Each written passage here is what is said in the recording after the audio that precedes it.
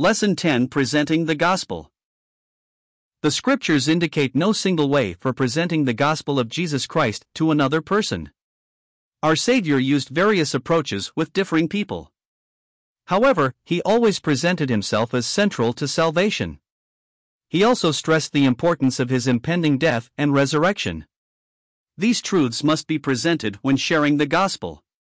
The Spirit of the Lord alone can give us perception as to what must be emphasized. For example, do we need to point to God's love when a soul is despairing? Should we stress confessing sinnership when another is self-righteous?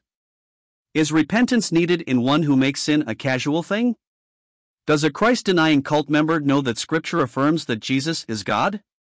Is there a problem with understanding saving faith? The Lord Jesus always touched on the most critical point in dealing with each individual. The story of salvation is broken here into its varied parts for better understanding, not for prescribing a formula presentation. One should spend time with people on the areas of their greatest need. Key verses should be memorized. Exact quotation from memory is impressive. The one with whom we deal should have the open text before him whenever possible. Remember these simple rules in sharing the gospel. 1. Be prayerful and depend on God. 2. Assume nothing about the other person. 3. Ask good questions. Find out his spiritual condition. 4. Listen and observe thoughtfully. 5. Do not move beyond his understanding. 6. Make the Lord Jesus the major focus. Opening the door of communication. Building a bridge of understanding or winning the right to be heard is the necessary first step in evangelism. Take the conversational initiative and show a sincere interest in others. This opens doors. Have a life that is respected by others, 1 Peter 2 verse 12. They will more likely listen to your witness. Be enthusiastic about what the Lord Jesus Christ has done for you. They may sense that He also can help them. Speak about Christ in a natural way during normal contacts with others. The Lord Jesus used good questions as openers. You can do the same with everyday topics that interest other people, such as what we eat, where we live, or what we do. News events can be starters. Home backgrounds can be discussed even with strangers. Help someone practically. Smile or give a cheerful greeting. Ask for advice or assistance. Practice these things in daily contacts. Pray for divine appointments. Our Father knows where the fish are that can be brought into His net, Luke 5 verses 4 to 10. Making the transition. Move from an ordinary subject to the spiritual area. Practice doing this in daily contacts with others. A transition to spiritual discussion involves 3 elements. 1. Start where they are. Use the subject they have been talking about. If someone speaks of current events, you might say, "The news has been very disturbing." 2. Move toward a spiritual subject. Relate the subject at hand to a spiritual observation. Using the starting sentence above, say, "It makes me thankful that I have a brighter hope." 3. Connect with a question. Ask a question that directs them to respond to the spiritual subject you have introduced. Still following the example above, say, "In what way do you see a hope for the future?" Do not let them merely agree or disagree. You are seeking a discussion. Making the presentation. The gospel can be discussed under these major headings. Other divisions are a convenient way to keep in mind various important truths so they will not be overlooked. 1. Offer made. God has made the greatest of all proclamations. God's salvation is available to whosoever will, John 3 verse 16, Revelation 22 verse 17. He is willing to receive and forgive even the worst of sinners. That is the good news. This is what our word gospel means. He is not willing that even one should perish, 2 Peter 3 verse 9. Abundant life.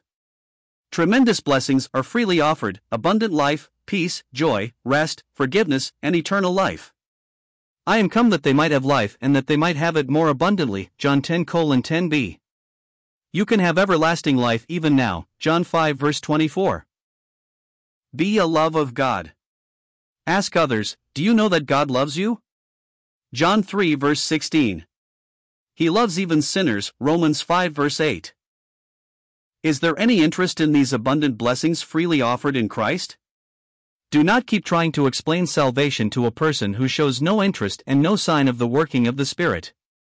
Responders to Jesus in the four Gospels displayed considerable interest and even eagerness to come to Him. 2. Offer needed. We cannot understand the origin of hate, war, suffering, violence, and evil unless we understand the greatest of all problems, that of sin. We cannot rightly come to Jesus and ignore the problem of personal sin. The only person who needs a Savior is a sinner. The reason that Jesus came was to save His people from their sins, Matt 1:21, Luke 19 verse 10. Do not encourage people to come to Jesus only to solve their earthly problems or have greater meaning in their lives. People need to come to Christ to be saved from their sins and to escape the eternal judgment of God, John 3 verse 36, 1 Thessalonians 1 verse 10. A. What is sin? This must be measured by the standard of a holy God. Many think only the vilest of crimes are sin and believe they are innocent. A child or young person raised in favorable moral surroundings is as much included in Romans 3 verse 23 as a murderer or an offender of the vilest sort. All have sinned. The heart of sin is turning aside to do what we want, not what God wants, Isaiah 53 verse 6. Sin is having self on the throne of your life. Acknowledgement of sinnership before God precedes God's act of justifying us, Luke 18 verses 13 to 14. Jesus came to call sinners to repentance, not those who classify themselves as righteous, Matt 9:13. B. Death and separation. Only one thing pays the debt of sin, death, Romans 6 verse 23. All sin demands the supreme penalty. One cannot pay for sin simply by asking for forgiveness. Going through church rituals or attending services will not make things right with God. The soul that sinneth, it shall die is the verdict of a holy God, Ezekiel 18 verse 20. Physical death separates the soul and spirit from the body. Our bodies may decay, but the spirit remains conscious. Sin also separates the spirit from God's Spirit, Isaiah 59 verse 2. If a person dies physically while he is still separated from God, he faces the second death, which is separation from God for eternity, Revelation 20 verses 14 to 15.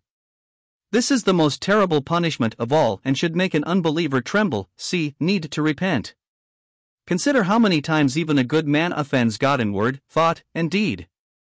The goodness of God is intended to lead us to repentance, Romans 2 verse 4.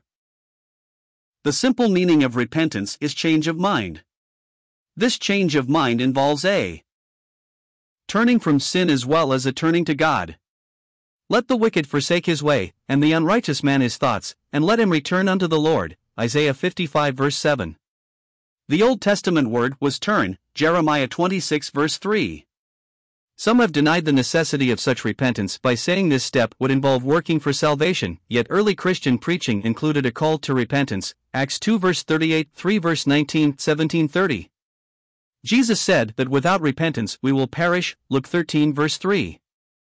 Unless someone genuinely wants to turn from his sins as well as turn to God, there can be no salvation, Acts 20 verse 21. True repentance does not require a prolonged period of sorrowing or agonizing. A saved person will be delivered from continuing in sin. Is there a sense of spiritual need in the life of the person hearing the gospel? This is a mark of the Holy Spirit's work in convicting of sin, John 16 verse 8. Do not offer a remedy when there is no consciousness of need. 3. Offer just. If God were not perfectly holy, righteous, just, and unchangeable in His character, then He could overlook our sin. He will by no means clear the guilty. Exodus 34 verse 7. How can God execute His holy command and yet save the ones He loves? How can He be both just and justifier, Romans 3 verse 26? God has wondrously worked out a plan where mercy and truth are met together, righteousness and peace have kissed each other, Psalms 85 verse 10.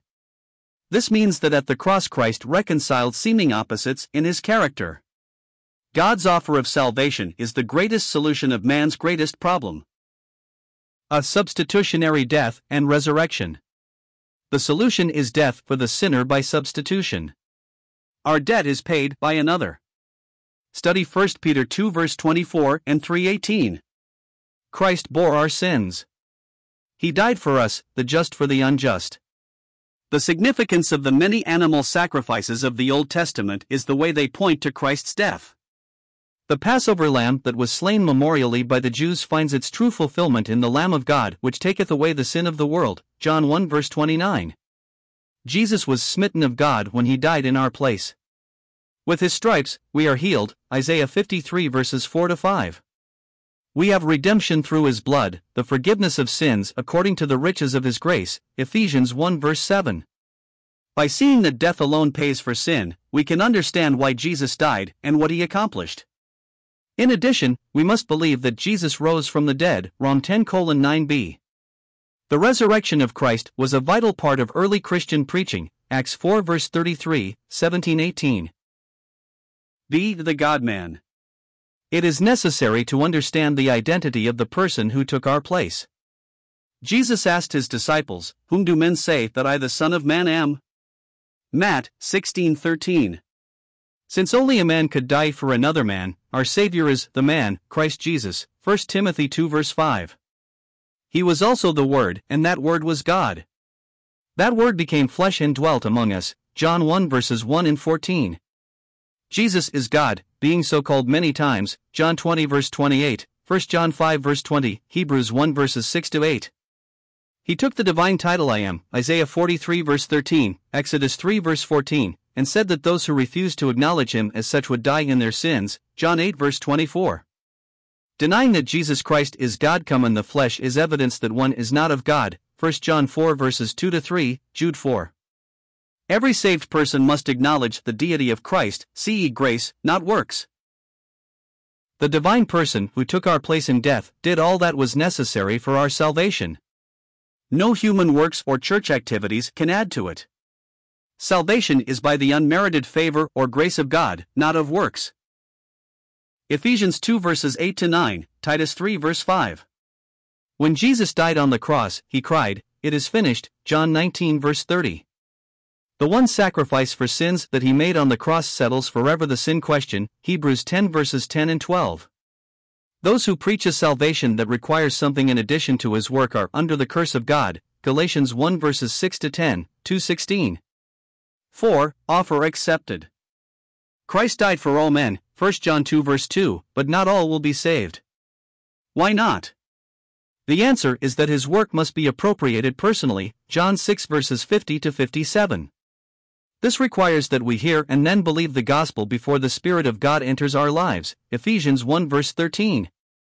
Salvation is like a check which must be endorsed before it can be cashed by an individual. Salvation is a person, the Lord Jesus Christ, who must be received if we are to have life, 1 John 5 verse 12. Study carefully the following points. A. Believe the gospel. The gospel is the power of God unto salvation, Romans 1 verse 16. It is carefully stated for us in 1 Corinthians 15 verses 3-4 and includes the death, burial, and resurrection of Christ on behalf of sinners. It is by hearing the word of the gospel that we believe, Acts 15 verse 7, Ephesians 1 verse 13. We must hear, understand, and then believe the gospel to be saved. The heart of the gospel is a person, the Lord Jesus.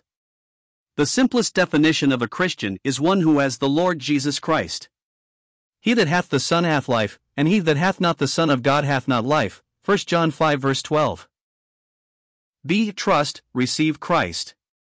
How do we have him? We have him by faith, not by sight. This faith is in a person, Acts 20 verse 21, John 6 verse 29. The basis is the Word of God, 1 Thessalonians 2 verse 13, Romans 10 verse 17.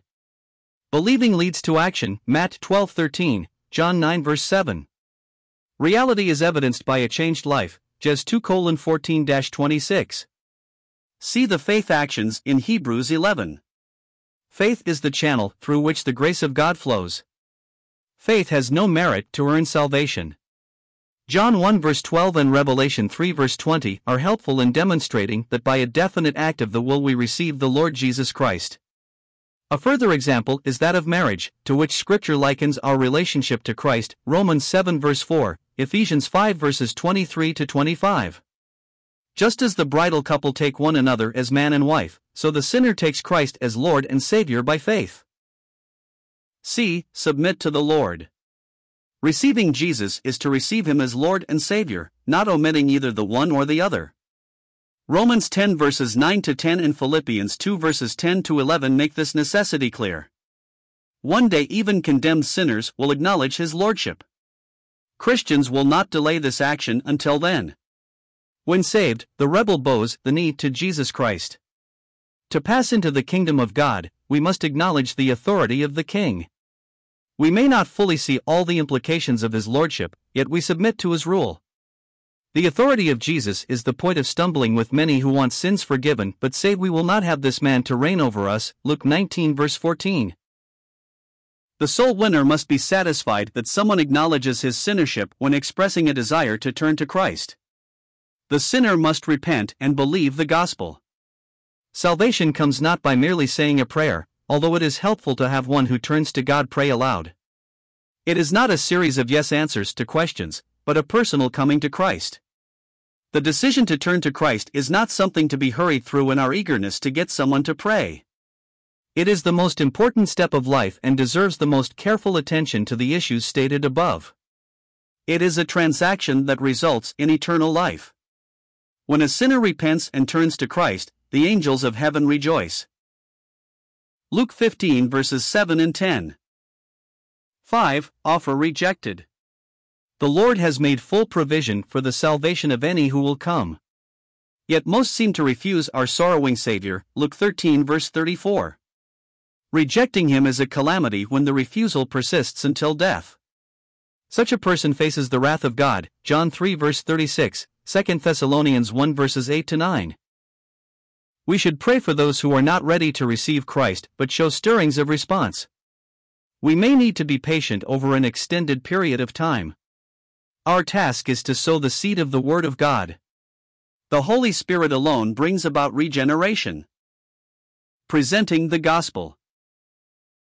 Before answering the following questions, carefully read the notes and then study John 4 verses 1 to 42, a classic passage on personal evangelism.